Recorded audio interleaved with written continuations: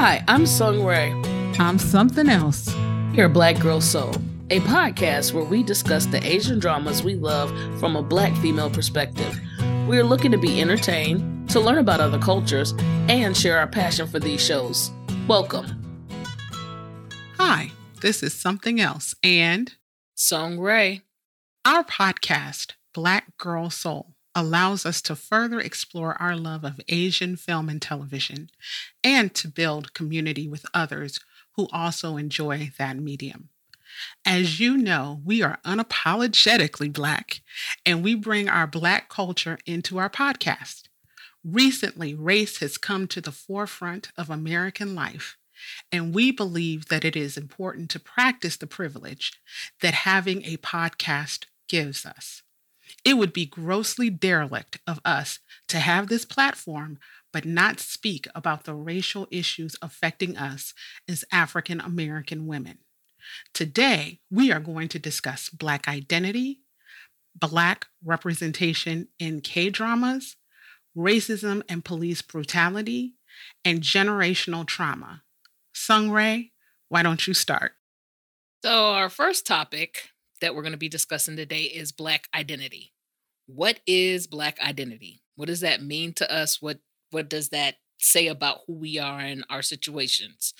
So Black identity to me is the idea of what I am, who I represent as a Black woman. I don't represent all Black women because we are not a monolith. We are not one function that moves all together. We are all individuals with varying thoughts, varying situations, varying ways that we've come to be who we are. But in that, we share common backgrounds and common situations that allow us to be called Black people. With that, my Black identity is that I understand that I am a child who grew up in a family that was pretty much a poor family. And in dealing in that situation, my family worked to produce us in a specific way. They were very big about education. And so that meant people needed to be able to go to high school, graduate, go to college. That was just like what should be. And if you didn't get those things accomplished, there were, hey, what's going on with you? Repercussions behind it. And you could see what happened when you didn't follow the path that they had laid before you. In that, my identity as a Black woman is that I understand I'm responsible for speaking about certain things. I'm responsible for dealing with certain things. And I'm responsible for just being aware of the people who came before me for me to stand here and do what I need to do. When Something Else and I talked about this earlier, because this is a very serious topic, but when Something Else and I spoke about this earlier, we talked about our own personal walks, the things we had gone through as children, the things we had dealt with, the things we had experienced. And so our first subtopic would be intersection of race and sensibility. And in that, we discuss certain things like, for instance, me learning the object of being ridiculed.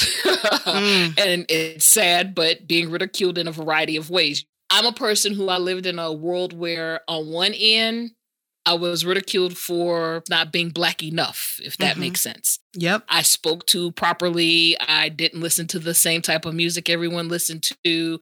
I shared with her a story about being laughed at because I was reading a book on the front porch. And I thought that was so like, are y'all serious? You laughing because we reading? Also being in schools and in places where I was placed in situations where when I got there for the Black people, I was too Black. And for the white people, I was too Black. So like it was a weird space to be in because the Blackness for the Black people was you're the ghetto kind of Black. You're not like us. You're not of these types of communities that we grew up in.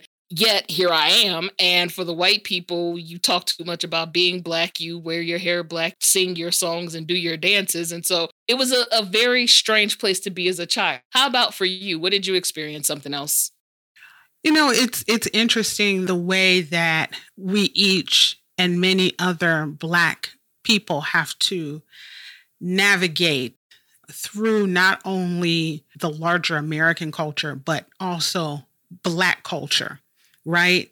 Because in my case, being African American on one side of my family and Nigerian on the other side of my family, I was a code switching fool as a kid.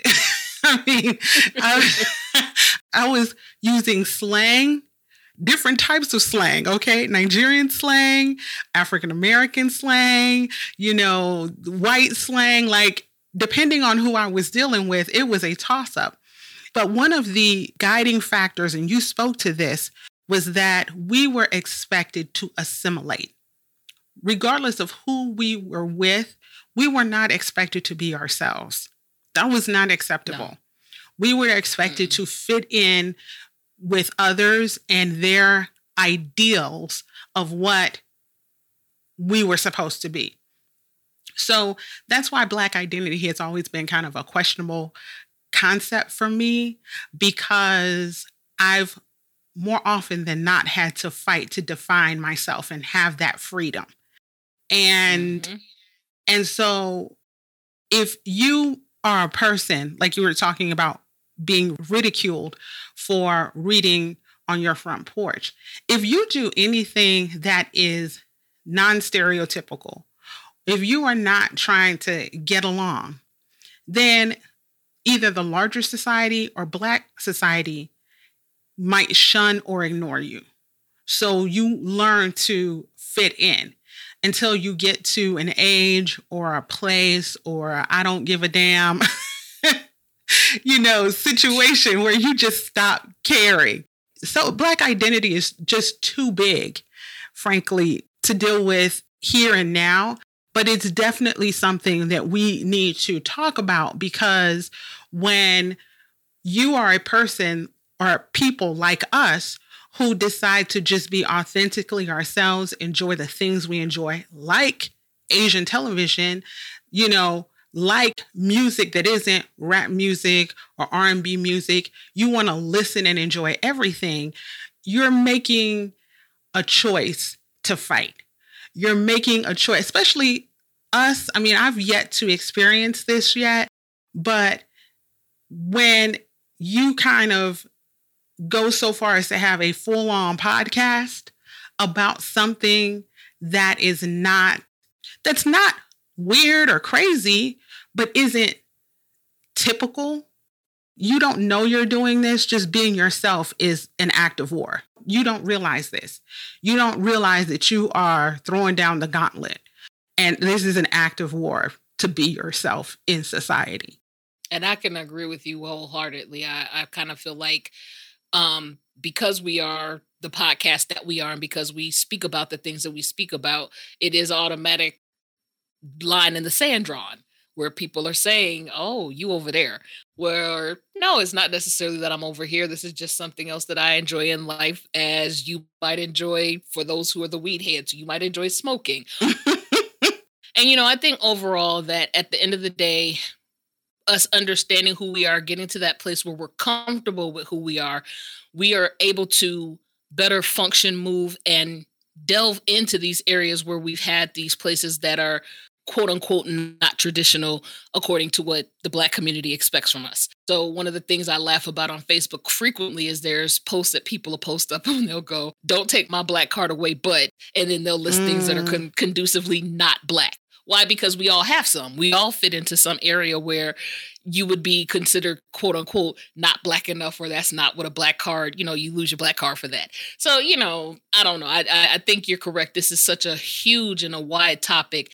There's many places you could go with it, but overall, just us understanding who we are, being comfortable with who we are, and functioning in who we are is our identity as Black people. I totally agree with you. I mean, I think that it kind of leads us to our next topic, which is how Blackness is represented in Korean dramas and where Asian television as interest fits into our Black identity. So for me, one of the reasons why I've enjoyed Asian television is that I know this is going to sound weird, but I don't have the expectation of inclusion when I watch Asian television the way that I might when it comes to American television.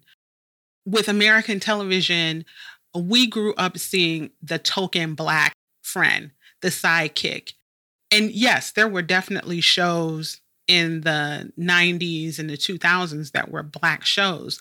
Like there were Black people on television. It's not like with our parents, where it was just like no Black people anywhere, or one Black person like every 5 years or something like that, something weird. But in a weird kind of way, Asian television gives me a break from America. I mean, I hate to say it like that, but it's true. It allows me to see a world that's unlike my own. It allows me to see how other people see us instead of depending on the American point of view of things, right? Even though the television, by and large, that we watch is very stylized. Like, we know it's not true South Korean or Japanese or Chinese cultures. It's just like a breath of fresh air to get a different view of the world. And despite that, we still have to deal with negative racist imagery, because recently we were talking about the show Backstreet Rookie. And yet again, because of the racist Black imagery on the show, it reminded me, it brought home to me that if we are not ever diligent about representing Black people in the myriad of ways that we exist, that racist imagery travels. The buffoonery doesn't stay in America. The minstrel show does not stay in America. It travels. And racism is everywhere, but it's a special kind of mix of stereotypical imagery that you end up seeing in an Asian television show that you know harkens back to American ingenuity, if you will, firmly tongue-in-cheek. I call that racist imagery created by American racists. I call it their ingenuity. What do you think, Sung Rae? And I'm a totally 100% agree, because I've had several conversations since that episode that we are directly speaking about. There was an episode where they just kind of went over the top and they offended Jamaicans, they offended Nigerians, they offended the Rasta culture, they offended all Black people in this one episode. In this one short scene, as a matter of fact, because of what they presented on the screen and how they presented this. And one of the things I always look back to is part of my concern and part of my issue is that America has pushed forward a certain narrative. That narrative has been spread worldwide to the point that people see this. People see the way Blacks are treated. People saw the way we were presented in the media, the way we're presented in the news. And I feel like that if we're not careful about always being vigilant, always speaking up about, always saying something and making it known these things are unacceptable, then it becomes the culture elsewhere, when that's not okay and that's not who we are. And that, again, back to that identity, you are now misrepresenting me. So yes, I feel we do have to be mindful. We do. I mean, I think that we're fighting fights on a lot of different fronts, unfortunately, and it can be very tiresome at times. I know I'm suffering from fatigue. Yes. And it's trying sometimes. And as a Black person, we don't, or at least as one Black person, I know I don't know it all. I don't have it all together. I get surprised. I learn constantly. It's not like I was born with Black skin and an understanding of race relations. Every day, I learn something new. And so I think in a weird kind of way, that's why I forgive myself, because with the recent murders and the police brutality that is publicized in America right now, I had to forgive myself for being shocked and hurt. I had to allow myself to be in that space where I am both frightened and ready to fight. Because what we're seeing now in America has always been here. And it saddens me, but as a person who just wants to be treated fairly with justice and respect, it's hard to kind of process all of this. It's just hard. It's hard to see the layers of corruption, if you will, to see, for example, Elijah McClain, to see him be molested and abused by the police when he did nothing. He was accused of nothing. And as a result of being stopped and brutalized and drugged by cops, he died. And yet, somewhere in that process, the cops got off. The coroner found a way to excuse his death, and the prosecutors did not do their jobs. And this is just the most recent painful example. We have names upon names upon names upon names, and these are the folks with video, right?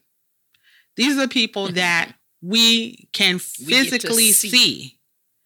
And think about all of those who died in such a painful, awful way, and they got no justice because there was no camera. I don't know. What do you think, Songray? And I 1,000% agree with you, because I think, one, for me, the one that, if I'm thinking my personal, because I'm a single Black woman, and a Black woman was shot in her home. She was minding her business in her home, and people busted in, the cops, and they killed her.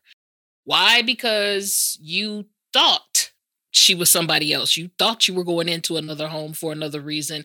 And from that, she dies. And to me, that's serious, that it's okay, because those cops are still walking free. Those cops are still walking free. Why is that? Why are we not doing something about that? Why have they not even been brought in for, like, I just, the whole system is not designed to protect the people that it claims it's supposed to protect. That's problematic to me. Right. And as you stated about that whole concept of the trauma and feeling like, you've gotten into race relation fatigue, I'm there. I'm tired. I am tired of crying. I am tired of being angry. I'm tired of having that rage in my stomach. I'm tired. Like, really. You know what is painful to me? It's like the names I remember and the names I forget. So, like, yes, I remember Elijah McClain and Breonna Taylor and George Floyd. But then I start to forget names.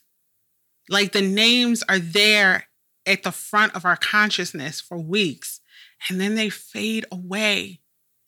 And it's only their families, because the rest of the world moves on. And it's a natural thing that happens. Like, we're humans. We're not supposed to remember everything forever. But you want there to be justice. You want their story to close in a just, fair, respectful manner.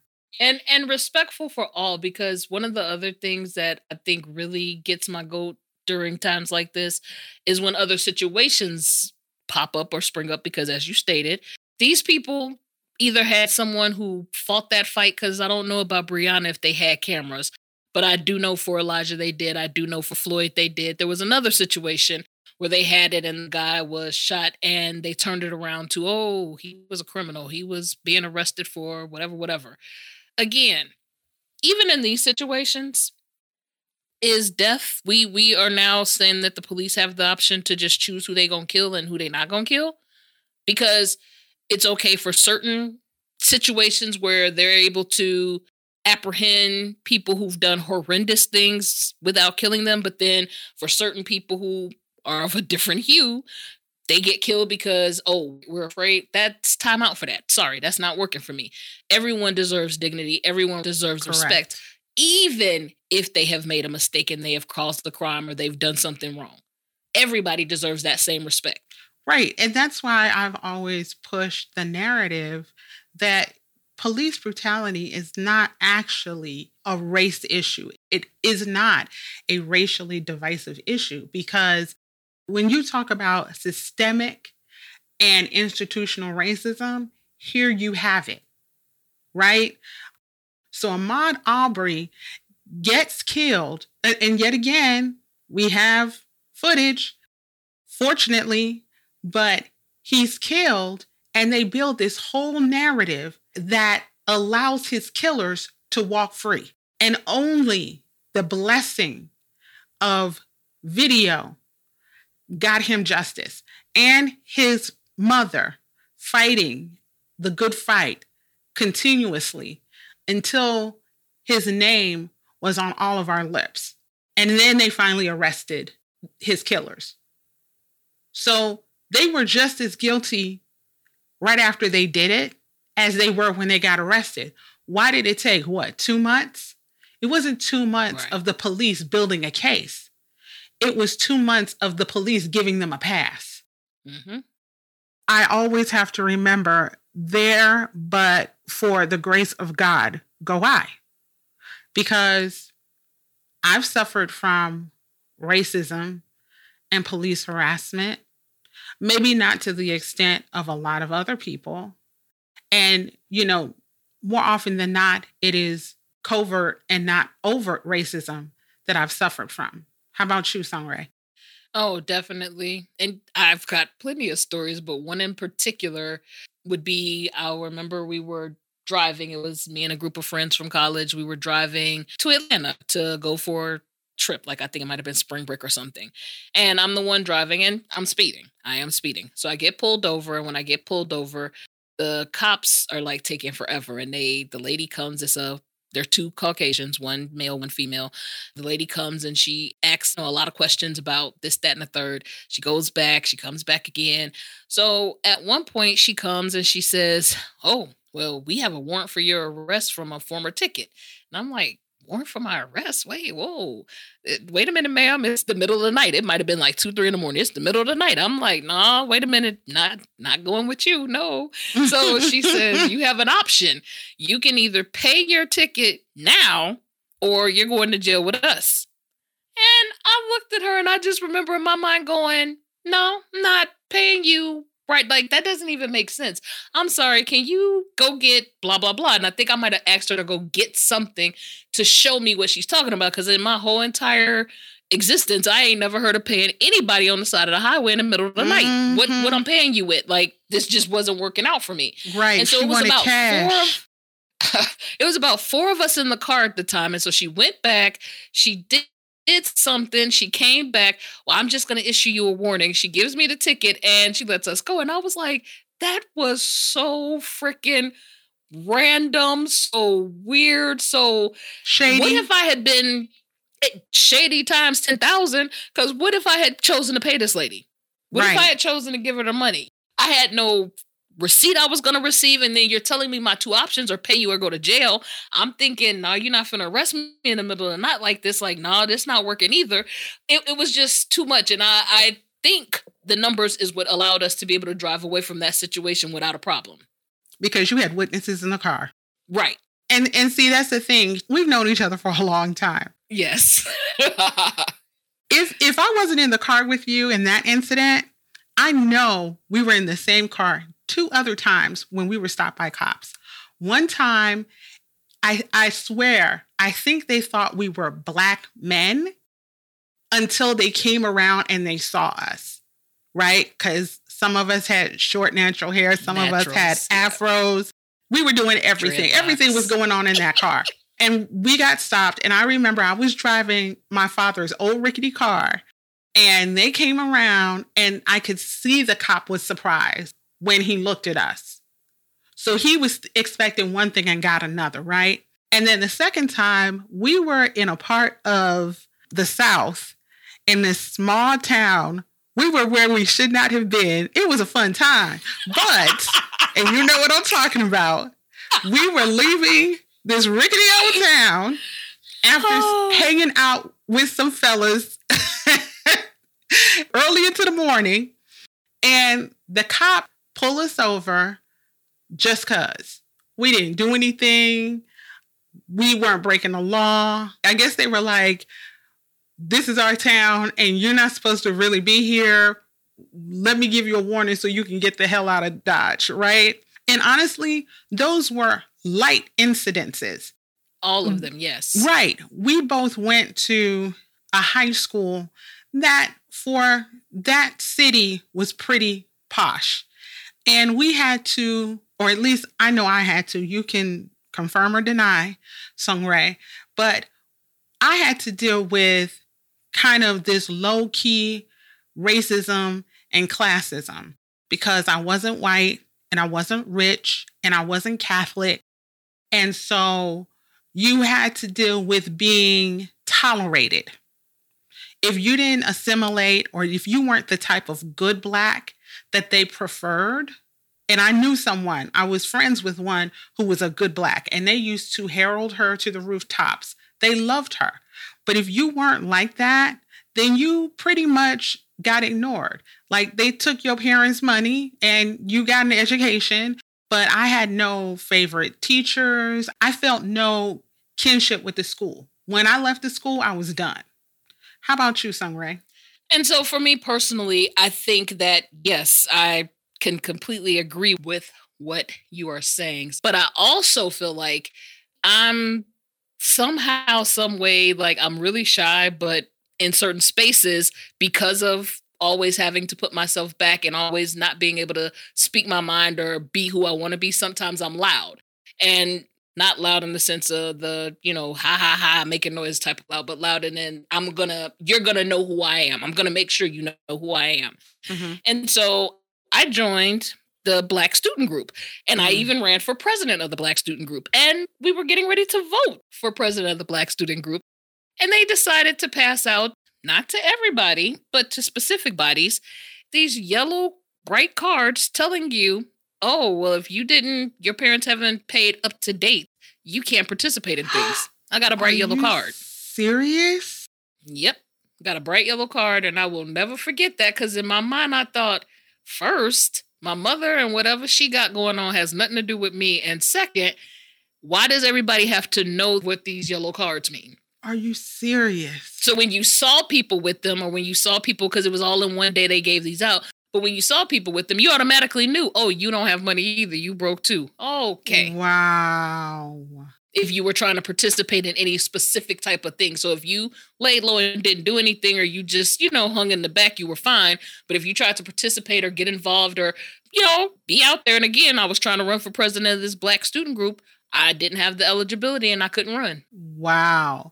And I remember, speaking of the same Black student group, it was a love-hate relationship with that school, because it's like they wanted the clout of saying that they had an organization like that, but they didn't really want anyone. It didn't allow them to function. Right. They didn't really want anyone in a leadership role who might make waves. And granted, these are high school students, okay? It's not like they were going to be Black Panthers. Let's keep it real. But they didn't want any kind of difference. They, I'm sure, wanted a particular type of Black. They wanted particular type of Black leadership that they could control and that they could trot out for pictures, for the brochures, but wouldn't do much of anything except for maybe during Black History Month, right?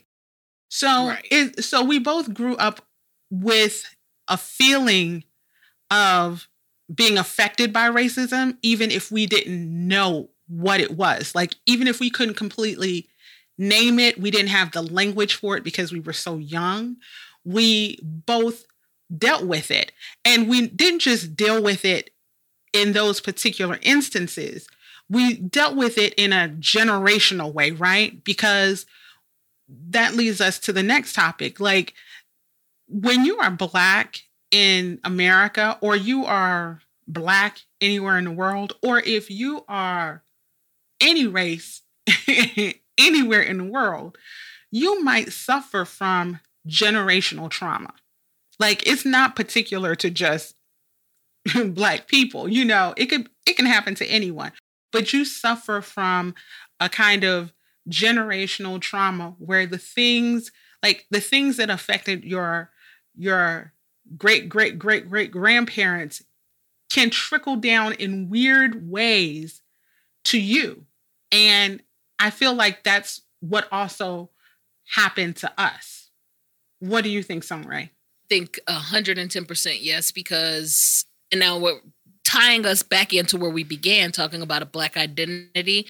I feel like the generational trauma that Black people in particular, I'm going to speak to Black Americans, face has trauma upon us. Yes, we dealt in I just got off the phone with a few friends of mine, and somehow we got into the conversation of slavery.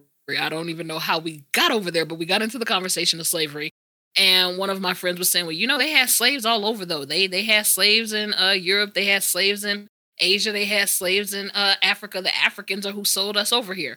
So I said, yeah, but you got to be real, real careful with that, because there's a different type of slavery that occurred. Yes, all over the world, there was this form of a feudal slavery where you could work your way out of it, or you could, come out of it, or even if you died doing it, it wasn't the same type of slavery that existed in this country. And so that's a whole other conversation. But with that, the type of slavery that was experienced over here led people into these ways in which things are done that affects how we function now and what we do now. And so, like, even when we talked about earlier at the beginning about education, that is a system of trauma effect. Like, in their heads, in their minds, if you go to school and if you get a good degree and if you do this, you'll be fine. You can function.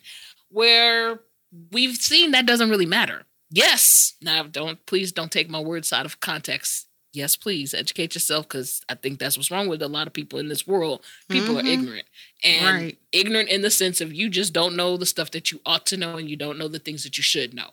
But I am going to say that system of this is what you must do in order to be okay still can't override the effects of systemic racism. No. There are still things that are part of... Go ahead. No, you go on. I was just going to say there's still things that are part of systemic racism that PhD, MD, whatever can't override. And so I think that's part of that mentality of if you just pull up by your bootstraps and work hard, you'll be fine. When there's a lot of other things that we got to pay attention to and look at in order to be able to come out and deal in a different way, if that makes sense. No, I mean, it totally makes sense. I mean, just this concept of respectability politics where you have to be like a perfect Negro in order to receive basic respect. You have to act just so. You have to dress just so. You have to look just so. Like, it feeds right back into Black identity, where if you think that if you do these things, then you will be able to dodge and avoid generational trauma, right? And yet it presents itself in odd ways. I have, just as much as I love being Black and I stay Black and I'm blickety Black, okay? I also... Power fist up. Right. I also have to be critical of myself and other Black people and Black culture when I feel that we're going in a skewed, misguided, going in the wrong damn direction, okay? Just going in the wrong damn direction. And sometimes that's about the things that we value and we disdain that make no damn sense. Like, education is almost always a great thing to have, right? And yet, sometimes the Black child who goes off into the world trying to get that education is, bullied by other Black people. There's the light skin thing that we have among Black folks, and that has trickled down from white supremacy and from slavery. And even, hundreds of years later, when we know it don't make any damn sense, right? We know it. It still somehow has a hold on us. I think about, like, okay, so I'm going to say it, and I know it may sound crazy, but I'm not looking down on anybody. I'm just going to say it the way it is. It is a real form of generational trauma when you see generations of folks on welfare, when you see generations of families or generations within families who are on drugs or in jail or can never even get to a high school diploma, right? There's something going on there. And that definitely affects the Black community. And I don't say this in some kind of way like I'm trying to be Candace Owens or anything like that. I'm really not trying to. Right, I'm not trying to invoke that chick for real. I rebuke you. I rebuke you. I rebuke you. Ha! But I feel more now than ever, as we can feel the heat of the wolf on our neck, the hot breath on our necks, ready to bite us, that we have to break some of those chains. We have to look at that trauma and examine it and work through it. Now, if we got to do it with a therapist, if you got to do it by reading, if you got to do it by talking to folks, if you have to change your habits and your ways, whatever we all have to do, it has to be done. What do you think, Songray? But I agree with you 110%. I think that part of being aware, that's being woke, as folks like to call it nowadays. Some of y'all still sleeping, but I'm gonna shut up. Part of being aware is recognizing where you fall short, where you have seen these generational things occurring in your family, and now what are you going to do differently for yourself first, and then for those who are coming behind you? Because again, if we don't stop now and make the changes, we continue down this same road and we see this same exact effect in the next 30, 40 years. Moving on. Right. Well, I'm grateful. Did you have anything else you wanted to add? Nope. I'm just grateful for the opportunity to discuss this topic, and hopefully the people who hear this and hear from us, regardless of your walk, where you're coming from, can relate to us. You don't have to be Black to relate to the struggle. You don't have to be me. You don't have to be Songray. You don't have to, be a female to have suffered from identity issues and, feeling like an other or like you're outside, or feeling or being abused by the system. It can just as well happen to any of us. And so when it happens to us, please recognize it could happen to any of you also. That's all I have to say. And I just think in terms of this type of topic, this is just a place where you want to explore and you want to learn and you want to grow. Don't just take, and not just because we're talking in terms of Blackness, but don't just take information, hear it, and keep it moving. Delve into it. Do a little bit of digging. Do some self-reflection. And as she said, if you need a therapist, if you need a good friend, whatever you need to do what you need to do. But delve into the topics. Figure out how you can make yourself better, not just for the Black community, but for the world, because the world is sick right now. The world is real sick right now. So as we get ready to go ahead and close out, basically what we've discussed today is we realize that the racisms that we face are not unique singular instances. It's part of a larger history of systemic and institutional racism that sprouted in America. The lynchings of yesteryear are now the police shootings and brutality of today. What was Jim Crow is now the judicial corruption that we see. And so one of the resources that we thought about, and, just us talking to each other and seeing things and watching things, if you want to open up your third eye and have it just blown the fuck up, go ahead and watch The 13th on Netflix. The 13th on Netflix. And don't just watch it. There's action to be taken behind it. Okay, well. All right. Well, thank you all for joining us. Right. This is Black Girl Soul. And I am something else. And I am Songray. Have a good one, you guys, and thank you. Bye. Thank you so much for listening to Black Girl Soul. We enjoyed having you, and please subscribe, like, and follow our Facebook page, YouTube channel, Twitter page, Instagram page, and join our Facebook group. You can also find us on Patreon. Please look below for links. See you guys next week.